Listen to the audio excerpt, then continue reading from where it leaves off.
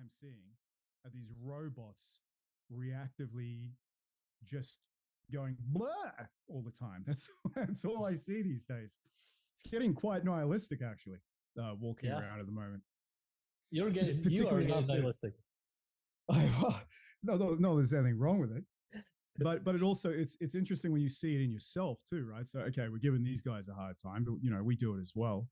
And yeah, just the amount of effort that you have to put into even just a little bit of change is, it's something else. That's for sure. I mean, The thing just is, sitting on a.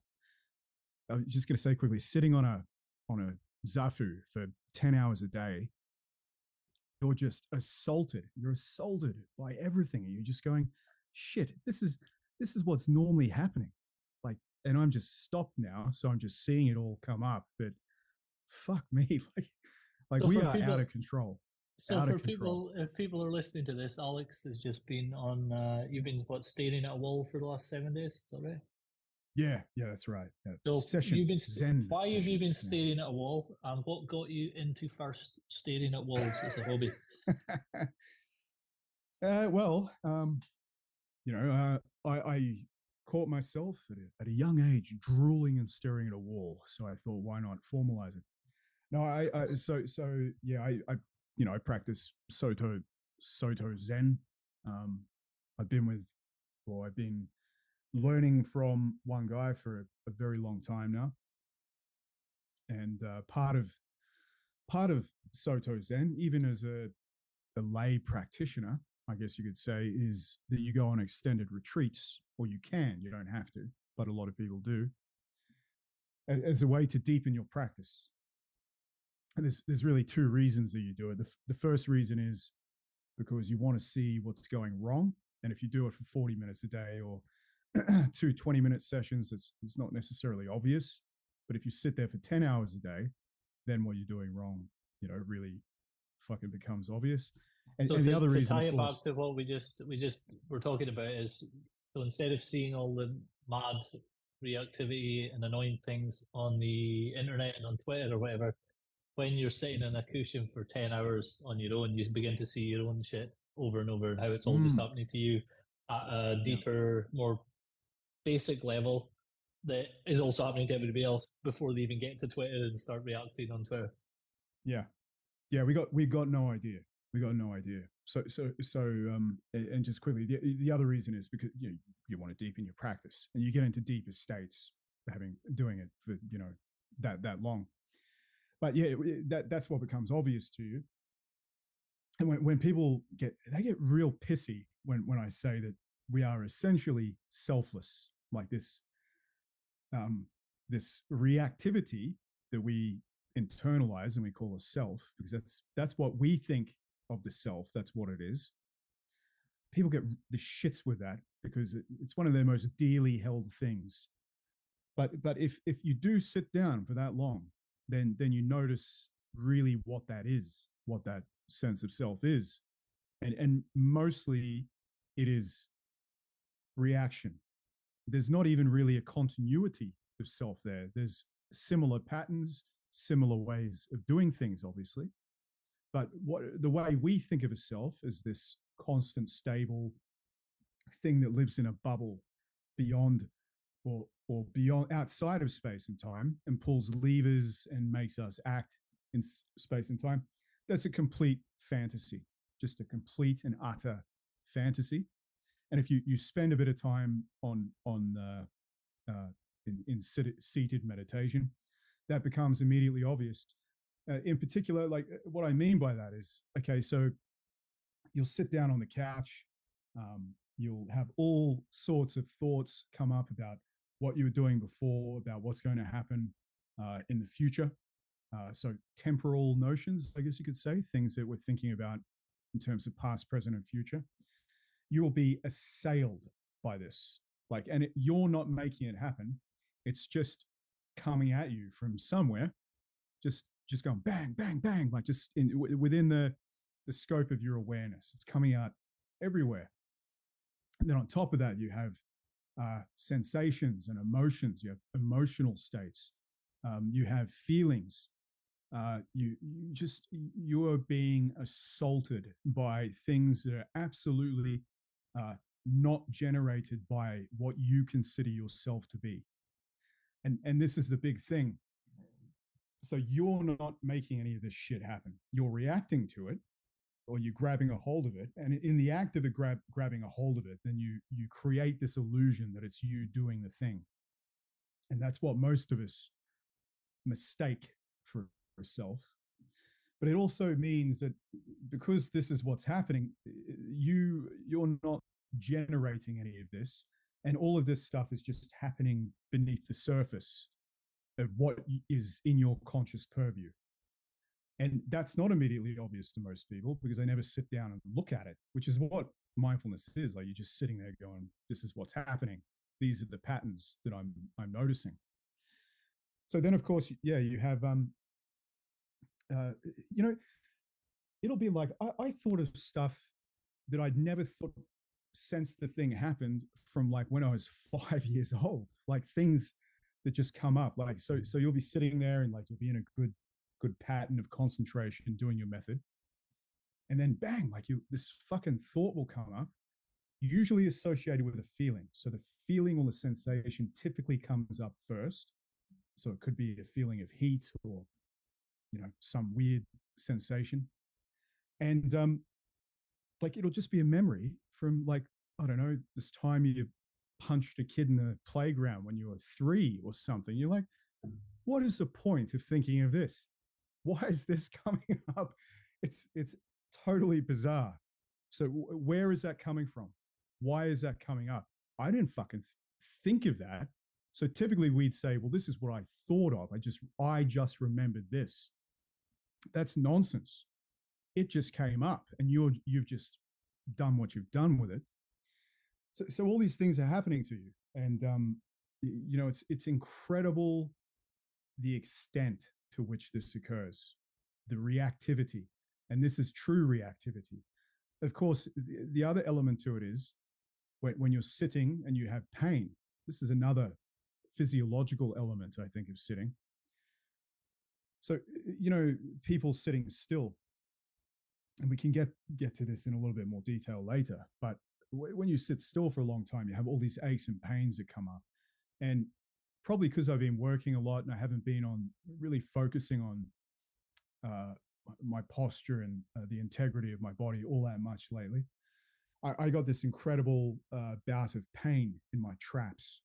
And I think it could be something to do with the posture work as well, stretching muscle out and stuff like that.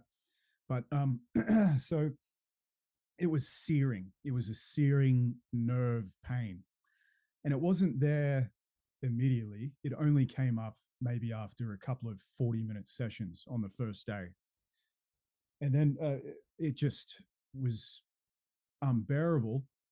And in Zen, you've got to sit still. That's the whole thing, sitting still and not moving. And this pain just got worse and worse and worse, as it does, as anyone who's done a retreat will tell you. And every fiber in your being is telling you that I need to move. I need to, move out of this position because that's what's causing the pain, this position. And it just intensifies the pain. Along with the pain, you have all sorts of feelings in the body. You have thoughts that come up because of the pain, and it totally destroys your ability to concentrate. That is until you turn your attention around onto the pain. So you ignore the drive towards reactivity. You turn your attention towards the pain and you just look at it. And what's very interesting about pain in particular in Zen meditation, and probably this is the case all the time, is when you look at it. So when I started to really focus on the nerve pain, I'd kind of watch it. And first of all, what you notice is it's not stable. So it's constantly moving. So it feels like the pain is in one area and it's constantly moving around. So you'll feel like one little, I guess, a fiber fire up, and then it'll move to another bit, then it'll move to another bit within that area. And it's impermanent in that sense, right? So it's like everything else. It's just flashing into existence, then it's passing away again. The other thing about pain is like, what is pain? So you can ask yourself the question, what is the thing that is experiencing pain? What is the thing that's experiencing pain? What what even is the pain? How do I know that pain hurts? Like, what is hurt? What makes pain hurt? And the answer I came to is what makes pain hurt is your reaction to pain. Because the funny thing is, when you don't react to it and you just watch it, guess what happens? It just fucking goes away. So so as soon as I got to that point, I hadn't moved at all, and I did this exercise of just watching it. It just went, and I didn't have it for the rest of the time. Now, if you think about it, nothing had changed physiologically. There's no reason why the pain should have gone away. It should still be there. But it was something about sitting there and react. It wants you to react. Everything in your body wants you to react all the time. It is just this. It is this process that requires reactivity, and that reactivity is not within your purview, your conscious purview, and it's not in your under your control in any way. And when you do Zen sitting, you're short circuiting that process, and you're trying to become aware of these patterns and processes. So then you can develop a little bit of free will, a little bit of ability to become aware and to stop things and have that flexibility of behavior. But that, I really mean it, that reactivity is the real demon. I've got people on Twitter, they're like, oh, fucking demons, bro. You fucking demons, man. See, it's demonic. Reaction is the real demon. I'm telling you, that's the thing that makes everyone's lives shit. It's for sure, it's how we survive. It's not bad in and of itself. But in a complex civilization where we just have all these inputs, like it's so complex, the amount of information that we're bombarded with, and this feedback mechanism that takes the information, that determines more of the sense data that comes in and how it's reacted to, and it's this fucking circle of madness. And it's no wonder everything is so fucked up. So these days, I don't see much of what ails humanity in terms of like a moral crisis or the wrong system or anything like that. I see us as a fairly primitive hominid with a complete inability to focus, that is highly reactive, with little or no control over changing what its reactions are. And the way we are now is really just par for the course. It's just the way we are. We're not really conscious in the way that we think we are. So all that becomes, quite obvious when you examine all these things that are happening that are usually outside of your conscious purview, if that makes sense. That's my little rant on what's going on. I love it. So the demon of reactivity. Yeah. That's what it is. I mean, if you think about the old some of the old ideas about demons anyway, they're getting you to do, like the idea was they were encouraging people or creating mischief for people. So people were doing, immoral things or things that were bad for them or whatever, destructive things. So that's all can be classified under reacting. Automated reactions to things, letting yourself just react and do something, going along with doing something that's just a reactive behavior rather than intervening and consciously deciding not to do that and to do something else. So I mean, it is, in that way, it is the original demon. You are not. It's anti-conscious behavior. Is basically what it is. It's just quickly on that. This is what Hyatt meant by free space time. It's through not being reactive and developing a space from which you can decide how you're going to react, or you can be above the reaction, because reactions are going to happen anyway. But you then have the space to go, well, I'm not going to react in that way. I'm going to choose, one of these 10 other ways that I could do it. Sorry, that's all I wanted to say. The thing people are going to like, people will react to what we're just saying, and they'll say something like, "Yeah, but you can't be conscious of every single thing and do every single thing. Some things you need to do by reactions to survive, and most things are unconscious." Blah blah blah. Well, obviously, however, you didn't choose any of those things, so you don't need to keep them. I mean, some reactions will never be conscious. They're just like part of being a biological organism on a planet. However, a whole bunch of them can be changed. You didn't choose them. Some of them are useful, some of them aren't. Some successful people are just as reactive as complete losers. They're just reacting and doing what they have to do. It just happens to be more practical and functional, their set of reactions than another person's. But you can choose which.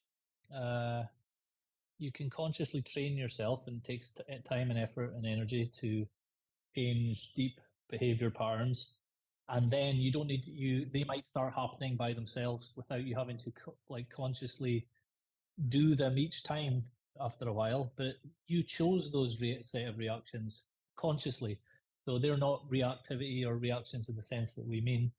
Some things are you don't might some sets of reactions you have, you might not want to change about yourself first. There might be other things more important to change.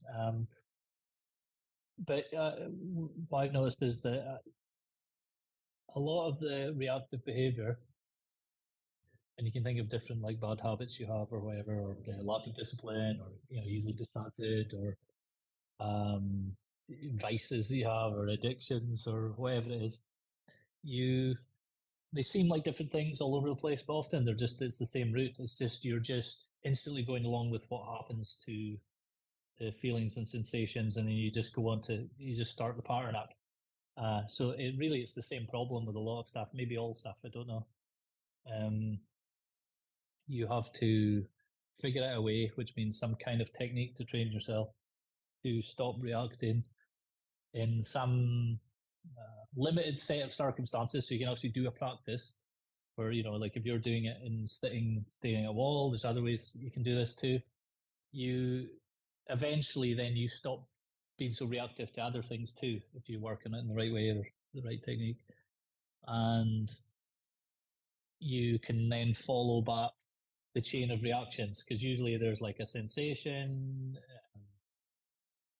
elicits a feeling, which elicits a action to solve that feeling. You have a bad feeling, and then there's a discrepancy between what would make you feel good and what's happening that's making you feel bad. So you just have this automated behavior you do now to try and fix that, and it's usually completely dysfunctional and doesn't work for people. This is why everyone has problems, that they're just repeating the same problems without solving them, because they haven't consciously come up with that solution.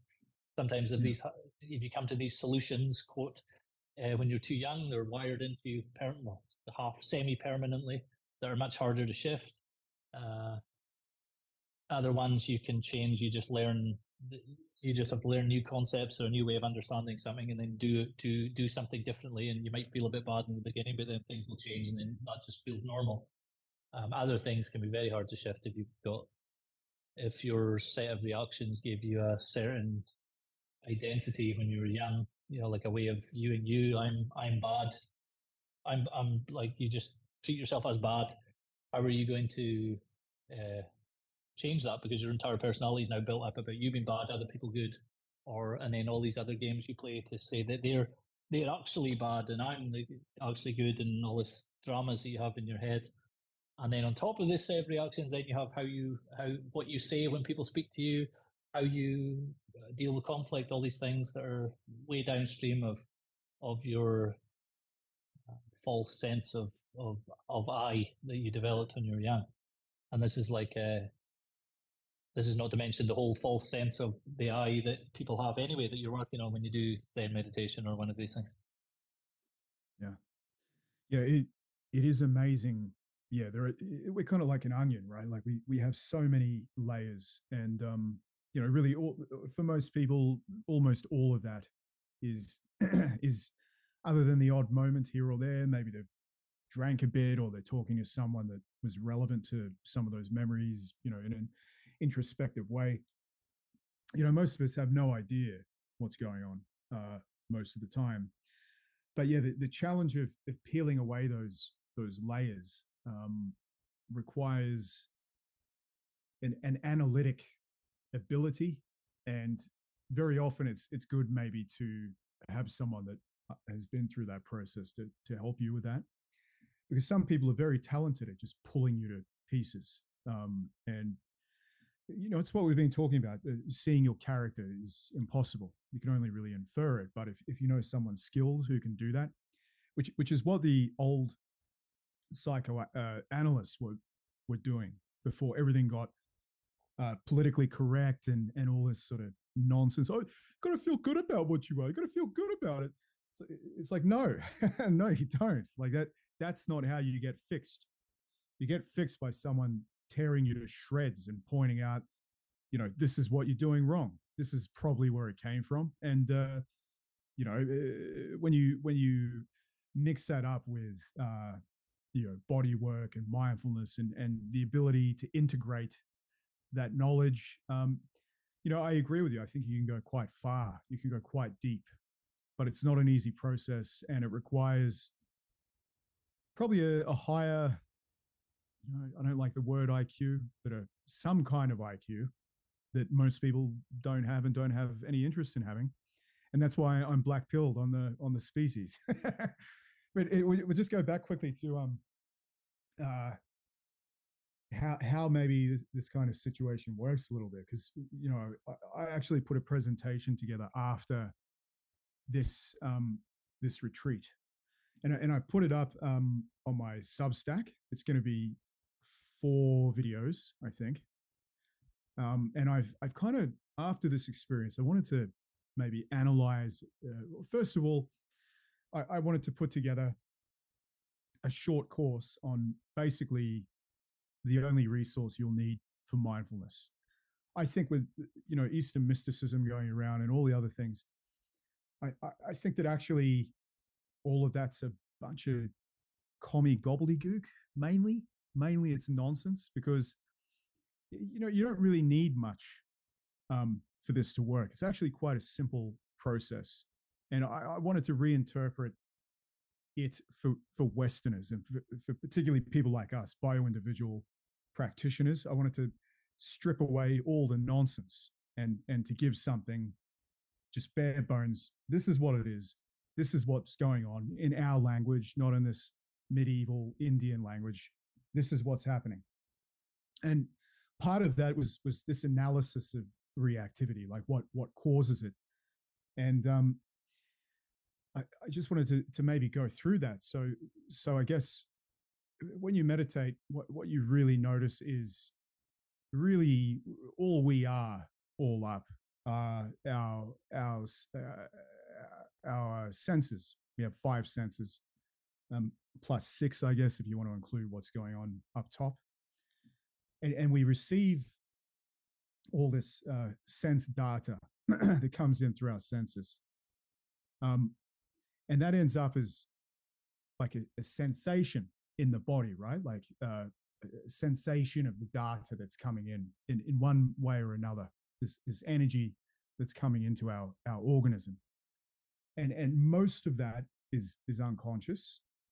Some will be conscious. It'll be in our conscious purview when it happens. Some senses are more obvious than others at different times. Obviously, our sense of sight is very powerful usually. And then once it's hit the body and it's become these sensations and various other things, I think that it then the data and the sensations and it being in the unconscious and the conscious, it goes through this process of differentiation. It gets differentiated. This makes sense from a survival point of view, because for example, you want spatial differentiation. So you want to be able to identify forms in the environment. So if you're in a Kalahari bushman and you're about to go out hunting, I guess you want to know if something's dangerous. So you want the ability to be able to spatially identify something out of the background in your environment, because it's going to confer a survival advantage to you. The other thing we do when we differentiate out this sense data, I think, is that we have this internal way of doing it, in the sense that we temporarily analyze the situation. So it's like we have these planning abilities. So we look into the future. So we take this data and then we can use it to go and plan. Of course, in the present, are there any present things that I need to be worried about? Or, of course, in the past. So something happened in the past. That thing didn't go particularly well. So I'm going to then think about it and conceptualize it and use it in this way. And I think you could roughly classify these things as differentiation, differentiating out and passing out that sense data. And then, of course, the next step that's kind of built on top of that, and these fundamental things that are happening that I've just been talking about, I think that they're the bit that we pretty much miss. And those are the things that are dictating the next step, the next bit of stuff that's going to be going on. And you can see, like, it's useful. All of these things are useful from a survival point of view. These are adaptations, and they worked in a primordial environment. That's why we're all still here in such huge numbers. There's nothing inherently wrong with any of this. There's nothing inherently wrong with reaction. So once we've differentiated out these things, we have the spatial differentiation, which is the visual stuff, forms, so table, light, car, lion, fucking gorilla, whatever it is. Then internal, it's like, okay, I'm hungry, so I'm going to go and plan to eat that gorilla in the future, and this is what I need to do. We have that differentiation and the planning ability. The next step is the reaction. So the reaction to the differentiation. So we've differentiated the form of the dangerous animal out of the jungle. The next step is the reaction. How are we going to react to it? There's really two ways that we react. Well, three ways. If you think about it, there's three ways. The first way we react is that we're neutral. So whatever this information is, doesn't matter. I don't care about it.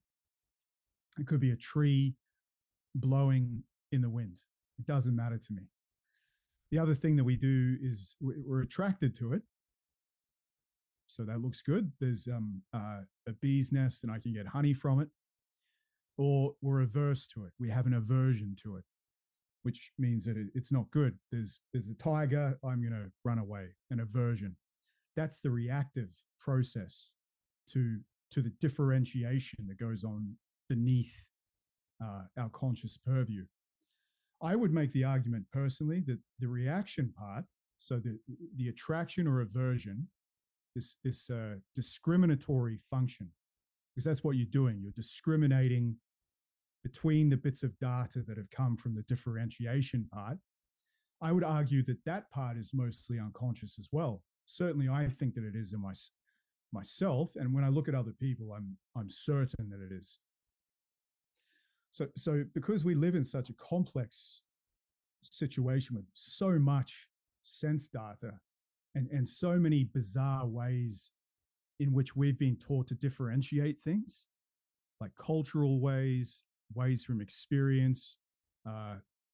You can just imagine with humans how complex this is, right? Like there's so much going on, plus of our natural genetic proclivities to this.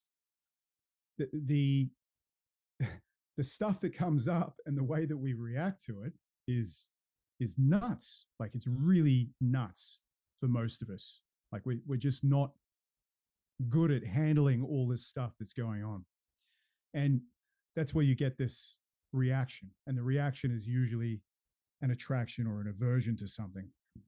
And in many ways, what really struck me was this is the core of the Buddha's message. It often gets misconstrued, particularly, the statement that life is suffering.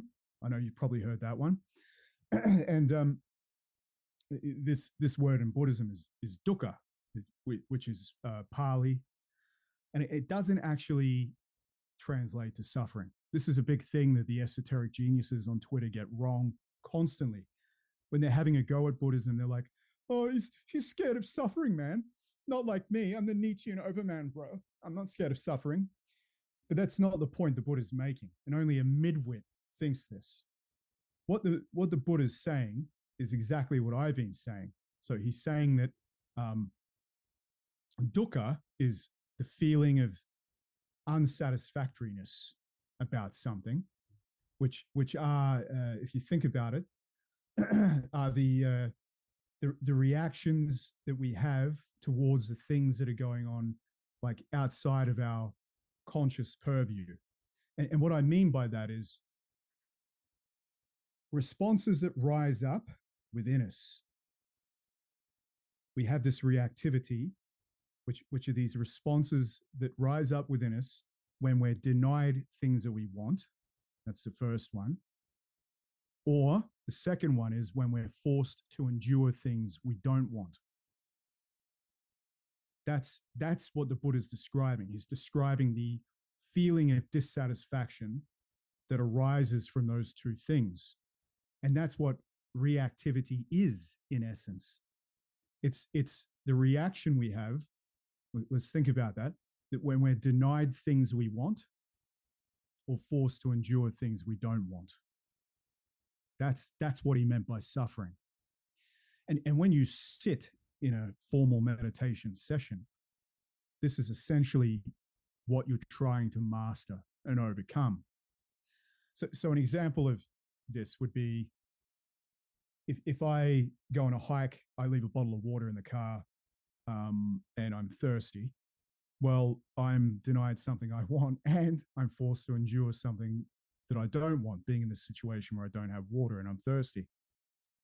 So it doesn't need to be this great, like, oh man, like he just doesn't want to self-overcome, dude. Like it doesn't have to be like that. What he's describing is just a basic psychological fact.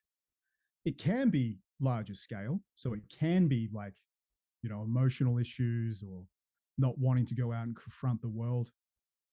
But why that's wrong is because the suggestion is, therefore, when your mindfulness, when you practice mindfulness and you become aware of these creativities and these chains of reactivity, then you notice these patterns, and then you gain wisdom out of it, to steal from his kind of language.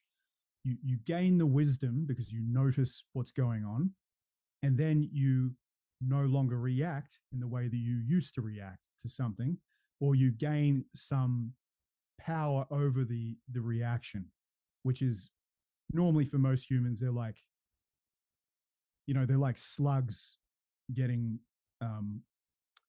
prodded with a soldering iron or something. Like they're not really, they're at no point to really control themselves to that degree. So the Buddha's suggesting sitting because that's the way that you can do it. That's one way that you can overcome reactivity and therefore overcome, quote unquote, suffering. Is that word again? It's just because of a word, people get the whole thing wrong. So that in a nutshell is kind of what I think is going on underneath the bonnet. And this is why people don't have any free will whatsoever. It's a fucking ridiculous concept. And as you were saying before, even if you're functioning well in the environment, so just by accident, because that's what it is, it's just accident. You had good parents, good genes, whatever it is, that you're, and you're in the right situation as well, which is accident, and you're going well at life, doesn't really matter. You're still a reactive human. You're just in a different situation than someone that was born to a drug addict or something, You're both the same system. It's just one, by circumstance, was lucky to inherit the things that they did. So I think the real power from these methods comes from taking away the chance and living life on your own terms. It's what Dr. Hyatt used to say. You start living and you're not lived anymore. It can prove to be a little embarrassing sometimes. Witness the two fellas you're about to meet. Their names are Santo and Johnny. Now, they're brothers. Now, yes, now, by Germany. Strap yourselves in now, ladies. Just a minute. No, but the story of this song is very interesting because it happened at 2 o'clock in the morning. This is a true thing. One brother woke the other brother and said, I have an idea for a song. He said, oh, come on. 2 o'clock in the morning. They got up. They lived in a two-family house in Brooklyn, and they must have very understanding neighbors because they got up at 2 o'clock in the morning and they wrote this song, and it turned into a very, very big hit. It's a thing called Sleepwalk. Ladies and gentlemen, Santo and Johnny.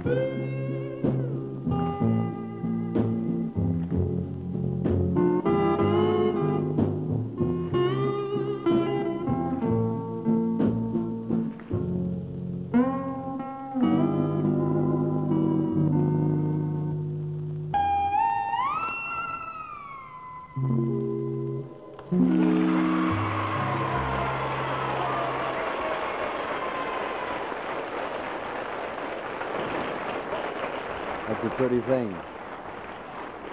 It's called Sleepwalk. It's about living consciously in a self-directed and self-defined way. And that's why I do think that mindfulness is useful even for people who are not Buddhists. Because as you can see in the language I just used, there's nothing particularly mystical or, like enlightenment, go and live in a fucking cave or whatever. Any old dickhead can use this. Any old dickhead can use this because it just gives you power over reactivity. Of course, there is a religious element. So if you want to go balls to the wall and seek enlightenment or something, then yeah, sure, that's a different matter. But I guess in the way I'm describing it, it's not. There's nothing particularly mystical about it. And in many ways, I really feel the Buddha was like this proto psychiatrist / physiologist. Like when you really look at what he suggests, particularly in light of your experience with his method, you're like, this guy's fucking incredible. Like he figured this out 2,500 years ago. Like people still haven't got to the same level of sophistication that he did, to be blunt, particularly in his analysis, which is just cold, like just bang on analysis. I've never read one as good.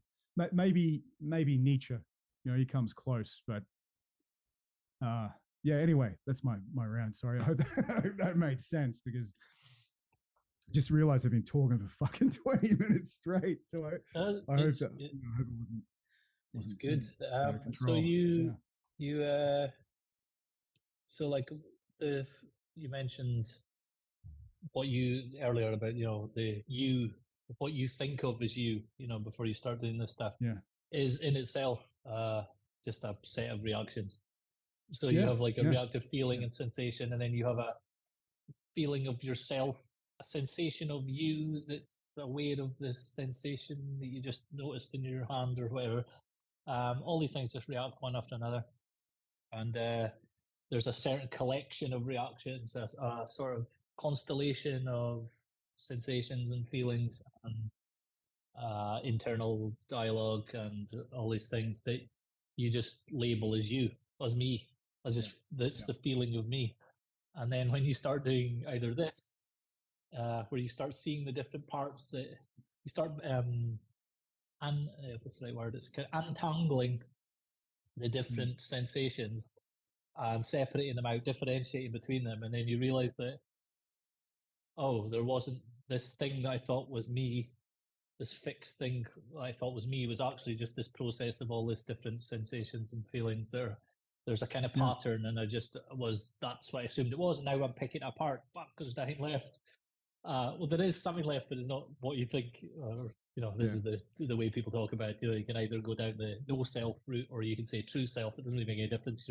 It's not the self that you thought was yourself that's left. Exactly. And you, by picking that apart, then because it's such a basic level of your existence, your awareness, that the other types of not reacting come easier then. So you find it easier not to just react to someone annoying you in the same way as you would before, like someone that you argue with all the time, or a certain situation that drives you to drink alcohol or whatever it is.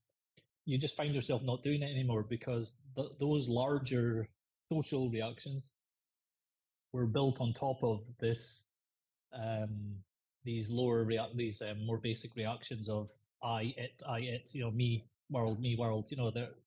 When you start picking apart that, the foundation for a lot of your human bullshit just falls away, which is good. But in the process of that happening, sometimes it makes people feel like they're going mad because they are breaking apart in many ways. And if you're trying to cling on to that little step, if you're trying to make the changes and do the work while holding on to the old original constellation of reactions that feel like you, me, I, then you'll suffer a lot. You'll suffer much more than you need to. And yeah, that was a big aha for me when I was reading about Buddhism a while ago. Was the like you mentioned there, the real translation is unsatisfactoriness, not suffering. So like that's just somebody translated as that, and then everyone just went along with it. And I mean, even Nietzsche had a misunderstanding of Buddhism also. And Spengler did it too. I think that they both got it wrong. There's only limited people didn't know that much about it then, really. Yeah. And justifiably, I'm not criticizing it. It's just the information they had at the time. Yeah. And yeah, like the Buddhist I mean, it is like with the Buddhist own stuff, it is really like hardcore practical empirical and like so like when you read like I can't say this, what's the name of the Maha thing? Mahasatipatthana. Mahasatipatthana. So when you read that, it's like, this does not belong to me. This does not belong to me. This I am not. This is not my ego. But every single little thing that you experience, that's like way just the opposite of going into dramas about hierarchies of deities and all. Like none of that stuff. It's just like what is happening right now, and what is the relationship between what you think of as you and what you think of as it happening to you. And then by looking at that long enough, your old constellation of reactions changes or becomes something bigger. Even that's not the right way to say it. It's you kind of I don't know what happened to me. Was there was it was like a flipping. I like flipped inside out. It's the only way to say it. There was like what I thought of was me was spatially was like in my head, in the middle of my head, curled up. I didn't realize how curled up and tightened like a ball it was until after it went away. But there was this little eye inside my head, and there was like a feeling in the chest, a kind of tight sensations in the chest, which later I realized I unpicked was like a sort of panic. And it was like a sort of panic feeling, but I didn't know it was a panic feeling. So there was the panic feeling combined with a little voice, me, I am, where the voice is happening inside me, and it seemed to be in behind my eyes and in my head, and that was the main thing in my existence, was that, and this is what it is for most people if they don't practice, I think. And then there's the world outside, which isn't really the main thing. It was like I'm the big thing, the me and the voice, and this is like this, you can call it the ego or whatever. So that was going on, and then when doing all this type of practices, it's not then I was doing, but a mix of other stuff. It just kind of flipped for me, and that the main thing was now the world and outside, and then that feeling of me was just a little thing inside now. So it was like they just swapped places, but there's still the sensation, the constellation of reactions and sensations appear that like is more or less me, but it's nothing like that me before, which seemed to be the center of everything. Now it's like my awareness is much more outside me now. It's like, and things are where they are. Like I'm looking at a green hedge just now in the back garden. It's there. Whereas before I'm in my head going, I'm me, there's a hedge, I'm me, there's a hedge. There's none of that now. It's just the hedge. And now a feeling of chest in my chest, me. It's just all one thing happening one after another, if that makes sense. Yeah. It is kind of reactions, but it's not the same thing. I'm not fighting it. I'm not constantly comparing what's happening with what I wish to be happening. The being forced to do things you don't want to do and not getting the thing that you do want. There's a sort of that basic levels of reaction. The basic level of reactions, once you start picking that apart, that was obviously not fuel for that, but it's more like it's the structure upon which those other things are built on, and then when you pick it apart, it just falls away. But you're not left with nobody. Yeah. You're left with this is the debate. It's not that like I go in and out of whether no self is the right way to say it. I know what it means, and I know the self it's not, but sometimes it feels more like you're just everything rather than nothing. But that's saying the same thing. Yeah. It doesn't mean anything.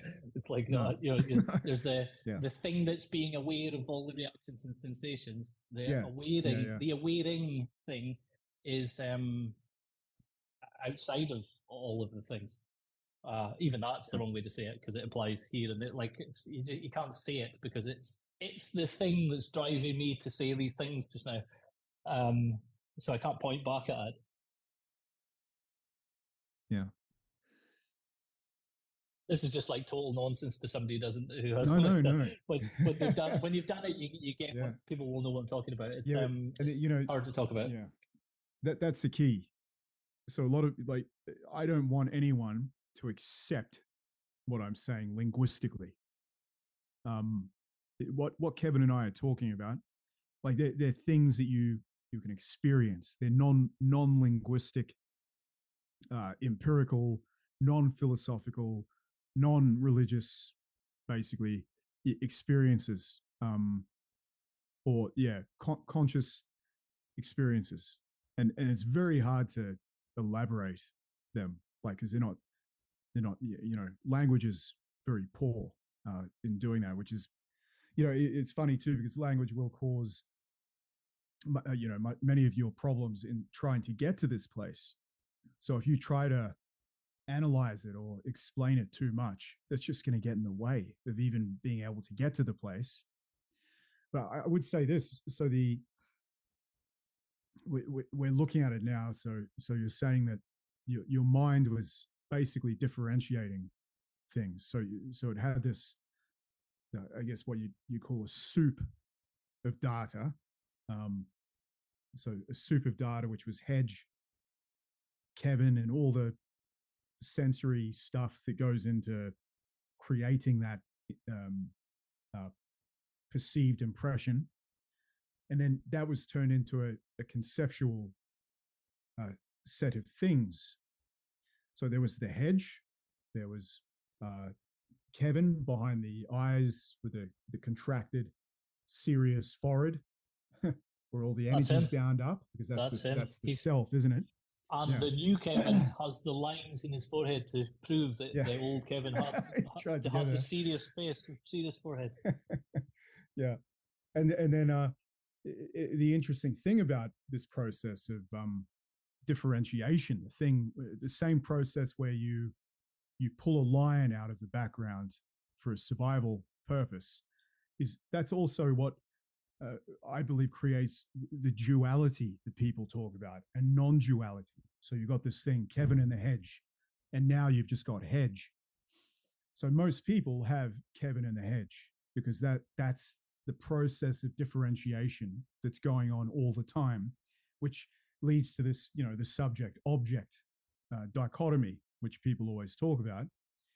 And you get these dual differences. So, life and death, everything else and me. And of course, the most pervasive differentiation is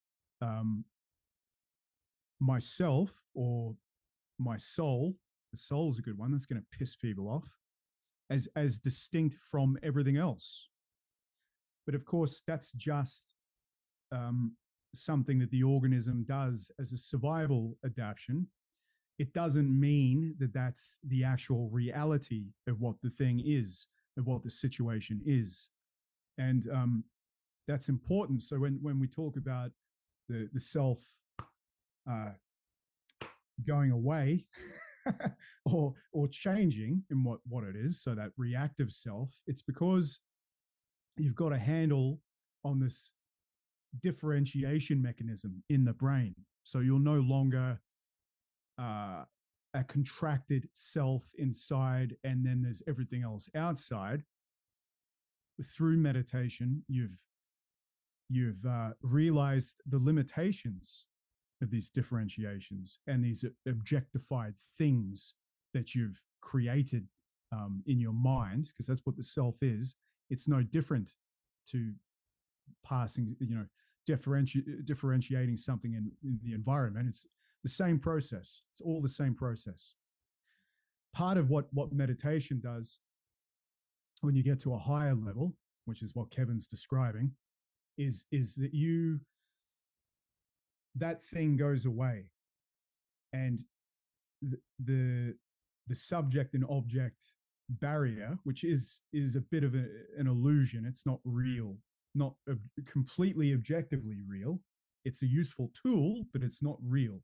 It's not the real situation. That goes away, and then there is a non-dual presence. Now, you might be able to call that a self. I don't like it though, because there's too many connotations about what that is, a self. I've thought about words you could use. Maybe you could say the total organism in space or something. I mean, honestly, I don't know how you'd say it, but yeah, but the self even for me the is space, completely unsatisfactory. even the word space is problematic in this. Yeah, it's space, wrong. space seems to appear and disappear as well. It can feel like a expand, contract kind of thing. It doesn't like in terms of the practice of it. Sure. And then what you the could call it relationship awareness. Awareness is Yeah. what it's usually referred to as, I guess, isn't it? Awareness, or you could there's words in Buddhist philosophy, like in the Zen tradition, they call it the original face. They call it the unborn. It's something, but whatever it is, it's not that contracted reactive self.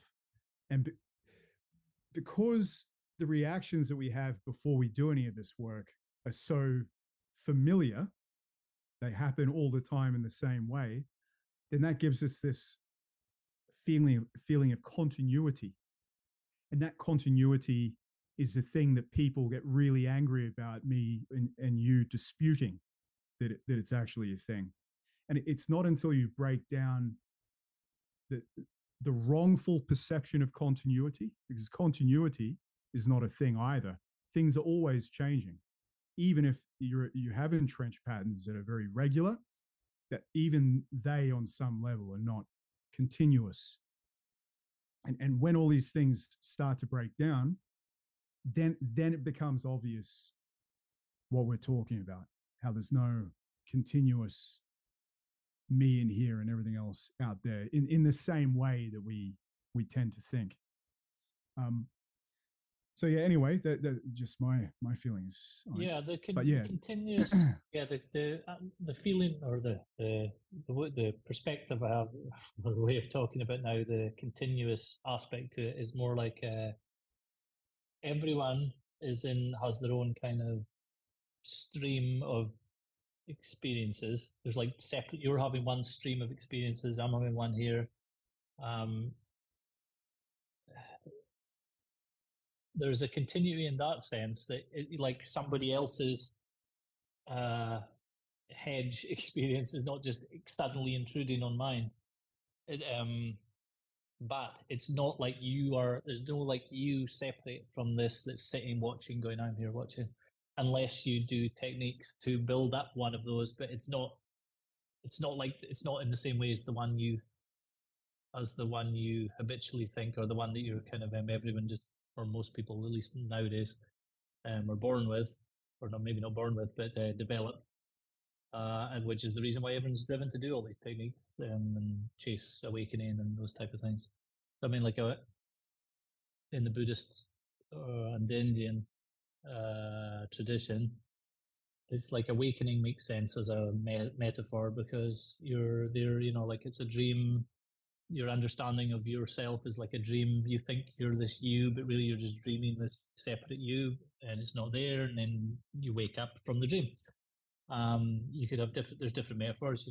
Enlightenment is a slightly different metaphor, because you're, darkness to light. But again, that's similar to sleeping to waking. But you, like before doing all this, any kind of practices, I had this kind of vague idea that when they're talking about awakening and enlightenment, it's like there's still you here now, but then you explode out into this bigger realm with all this other stuff, and it's like you're going to see all this more stuff than is here. But actually, what happens is you just see what's here differently, or more of what's here, or you stop seeing things that are here that aren't actually here, like you're this little continuous self that's separate from things that's watching. But really, if you just spend enough time looking at even if you think of the words I am, if you just say to yourself, I am, you have a kind of feeling when you say that I am, you kind of maybe, where's the sensations, kind of maybe in your chest. I feel my finger pointing at myself. I am, here I am. You have a lot of words are appearing somewhere, I am, but you can break all those down into the words that I am. No matter how quick I say it, there's like a little different things. It's jumping in and out of word to sensations and stuff, and I'm just calling all that I am, but really it was just a set of reactions to deciding to say the phrase I am. There's some kind of awareness that's continuous, but it's not separate from the thing it's aware of. I mean, we're stuck in language. We're stuck in the way language is, the thing. You can't really get out of it. And I think this is why a lot of people into the stuff, they'll do the vow of silence and that kind of thing, because part of what's maintaining the false idea of yourself is the structures of language. And so stopping speaking will reduce it a little bit. Not all of it. One of the rules of this session is you don't have mirrors. You can't look at a mirror. Just thought I'd add that in. Interesting. Yeah. So you can't maintain that habit of you, this separate self, identified with the body shape. Is that right? Yeah, I think particularly the face, Yeah, because it's very much tied up. You have a set of reactions. As soon as you see a face, your face, you have a set of reactions. I mean, your feeling of you, since mirrors have been invented, is our collection of sensations and feelings and reactions that we think of as me will be different from people who've had mirrors all their life, because it's being influenced by that or molded by that. You're well, first of all, it's a kind of externalized version of you, so you're already separating out,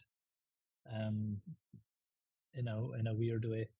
So I can see why they would want to ban that.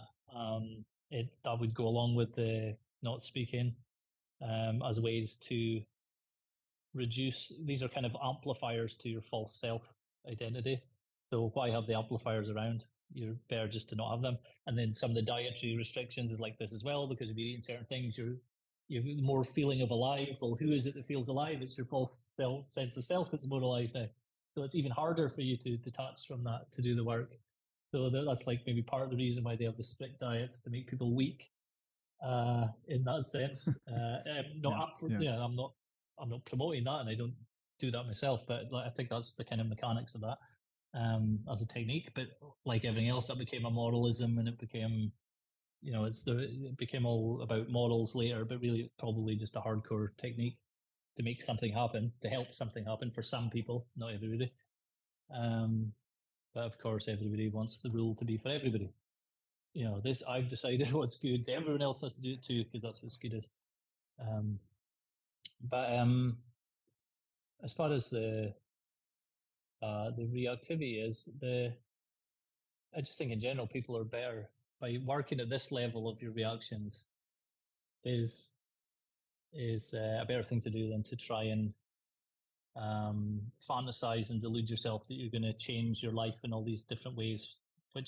What is your life? It's made up of patterns of reactions, and you're not going to change them. It's better just to go to the core of it and try and change it at the deeper level. Yeah. You need to short circuit it somehow. And if you think about it from that point of view, sitting still for 10 hours a day is pretty much the antithesis to reactivity. Like that's like going, nah, you're not gonna react. that's like it. That's just about as unreactive as you can be, quite literally. And your reactions will be like a little kid who's been ignored. Tugs the shirt, ignored. Tugs the shirt a bit harder. Tugs it more. It gets more and more. Keep trying, motherfucker. Loud, keep trying. More loud, more aggressive, more stomping the feet, and until you eventually do it, because he'll pay attention. He'll pay attention to me eventually, because he always has. So like if you're forcing yourself to sit for that long, then it's inevitable. All these things are going to come up, and that's not even including all the games, the emotional games people play with themselves to avoid experiencing certain feelings that they're all going to come in too, because you've kept them all under the surface until now, because you're going about your daily business, reacting to your favorite things. Yeah, you do play games with yourself too. Absolutely, you do everything. I've always, like, I remember when I first started meditating, I'm like, how the fuck did he come up with this? Like who would have thought to sit there and just like, do all this stuff? And I'm like, now I think about it, it's the most obvious thing you can imagine. It's like if you're a bundle of reactions that can't sit still, and is, like your movements are bound up with thoughts, and there's all this stuff going on, then it seems actually rather obvious that the way to overcome that would just be to sit still, like completely still, which is what you got to do in Zazen, and I would imagine other traditions as well, is sitting still, and then all this stuff comes up, and all these things erupt, and then you as see an analogy, the patterns where they've before been it's able not to obvious to you. Yeah, I mean, being able to stand still would have saved our ancestors' lives at one point. They see a creature, and they see like some kind of animal, saber-toothed tiger, say, and then you can run. Well, it'll catch you. You can fight. It'll probably beat you. Unless you're good with weapons, or whatever, which people would do. But the third option would be to freeze and hope it doesn't see you, and it just carries on. So, like you're wanting to react and do something, and you're consciously inhibiting your reaction by not reacting, by not doing the things, not running or making a sound or whatever, even though a whole bunch of you wants to do that. So by inhibiting that, then you might have saved your life. So that you're getting a little bit more conscious every time you do that. Maybe the our ancestors who were better able to do that were the ones that survived. That may be for all we know, there was something like that was the difference between the ones that survived and the ones that didn't. The Ice Age or whatever. Well, actually, that is a theory. Wasn't that many people. Just quickly on that is a theory that they are considering seriously for the development of self-referential consciousness was actually pausing. The first hominid that paused. So you're right, and it was in the Adam Ghazali book, The Distracted Mind, that I okay. Well, reviewed. so where It's I a serious see how theory. Yeah. Oh, good. I'll look it up. So, like, because what you're saying there about the reacting in the meditation framework, then is it's just that skill taken to the next level, basically. So you're surviving as the quote lower biological organism by not being eaten by the tiger, but you're still just being lived by all the reactions that are built into you by genetics, early upbringing, environment, language, whatever. But then later, you by making yourself sit still when you don't have to, you're now making a choice. You're intervening in your other reactions because no one wants to sit down and meditate for 20 minutes. They always want to do something else. Like like when they're starting, they always want to do something else. You have to go against reactions in order to start practicing going against reactions. It's already against you right at the start. And then you get more control of yourself. You're able to inhibit things. You're able to make yourself do something that you might not want to do. Then this gets into who's the one making you doing that? Is that another reaction? Well, it might be. Maybe that you only get into meditation because you want to impress a girl. This is true for many guys. Or you think it's you want to be around the girls or the whoever, maybe it's yoga or whatever. So like you might get into some kind of self work through pure reactions, but then by doing the work, then you start to break apart the reactions, and then you actually make real progress. So I don't have a moralistic problem with why people get into things. It can be some kind of self-serving, selfish vice. But if someone starts doing the work, who cares what the reason was they started? So as far as like our ancestors, they had to develop this to survive. And then later, at some point, all the different traditions, at some point, they seem to have some kind of techniques and practices and traditions where people intentionally force themselves to sit still or be silent or do very specific things with their body that are against their surface reactions in order to have more power over the reactions and to have a little bit more freedom. It doesn't mean you have total free will. It just means you're not restricted to one reaction to every event. You can now maybe do 3 things in that situation, or you can not do anything in that situation, which again is pausing. And then that opens you in a new situation. Now you can do more things in this new situation and so on. So it just seems like it's a natural, the quote spiritual angle of it just seems like a natural development of the quote physical part of it. I think you just figured it out. Yeah, it's just like a spectrum kind of thing. Although, as someone said on Twitter the other day, spectrum, it's just, people just say spectrum when they don't know what they're talking about. So they hope like everything just gets covered, everything I say gets covered in their spectrum. But I think the two things are, I don't think everything was just physical and then we became spiritual later. I think the two things are, the two ways of looking at it have always been intertwined, and the expressions would be different. But anyway, from normal human thinking about history, normal Western modern person thinking about history, it's useful to think in terms of that everything higher comes from something lower. Or even that's the wrong way to say it, but it's like you can't separate the spiritual and the physical, the psychological and the physical, the mind body, all these things. The whole idea of the mind body split, by doing something like the Zen meditation, you're unraveling that split. It's not that you're joining them back together, because to join them back together is also the wrong way to think about it. It's like, because there isn't the two separate things that need stitched together in that way. Yeah, they're already there. You're already noticing what's there. Yeah, that's it. Yeah. So like, talking about it, on one level, you can't talk about it because it's non-verbal, it's beyond words, and the language by design, let's call it, is for distinguishing things and separating things. So that's what it's for. Like words mean one thing, not something else, or at least they used to. So you're not going to use that to put things back together. However, you can sort of unfold if you're doing practices and experiences, you can kind of unfold what's happening into language as long as you go back to the reality again after. And the reality is just at the basic level is just sensations, different types of sensations. There really isn't. Yeah.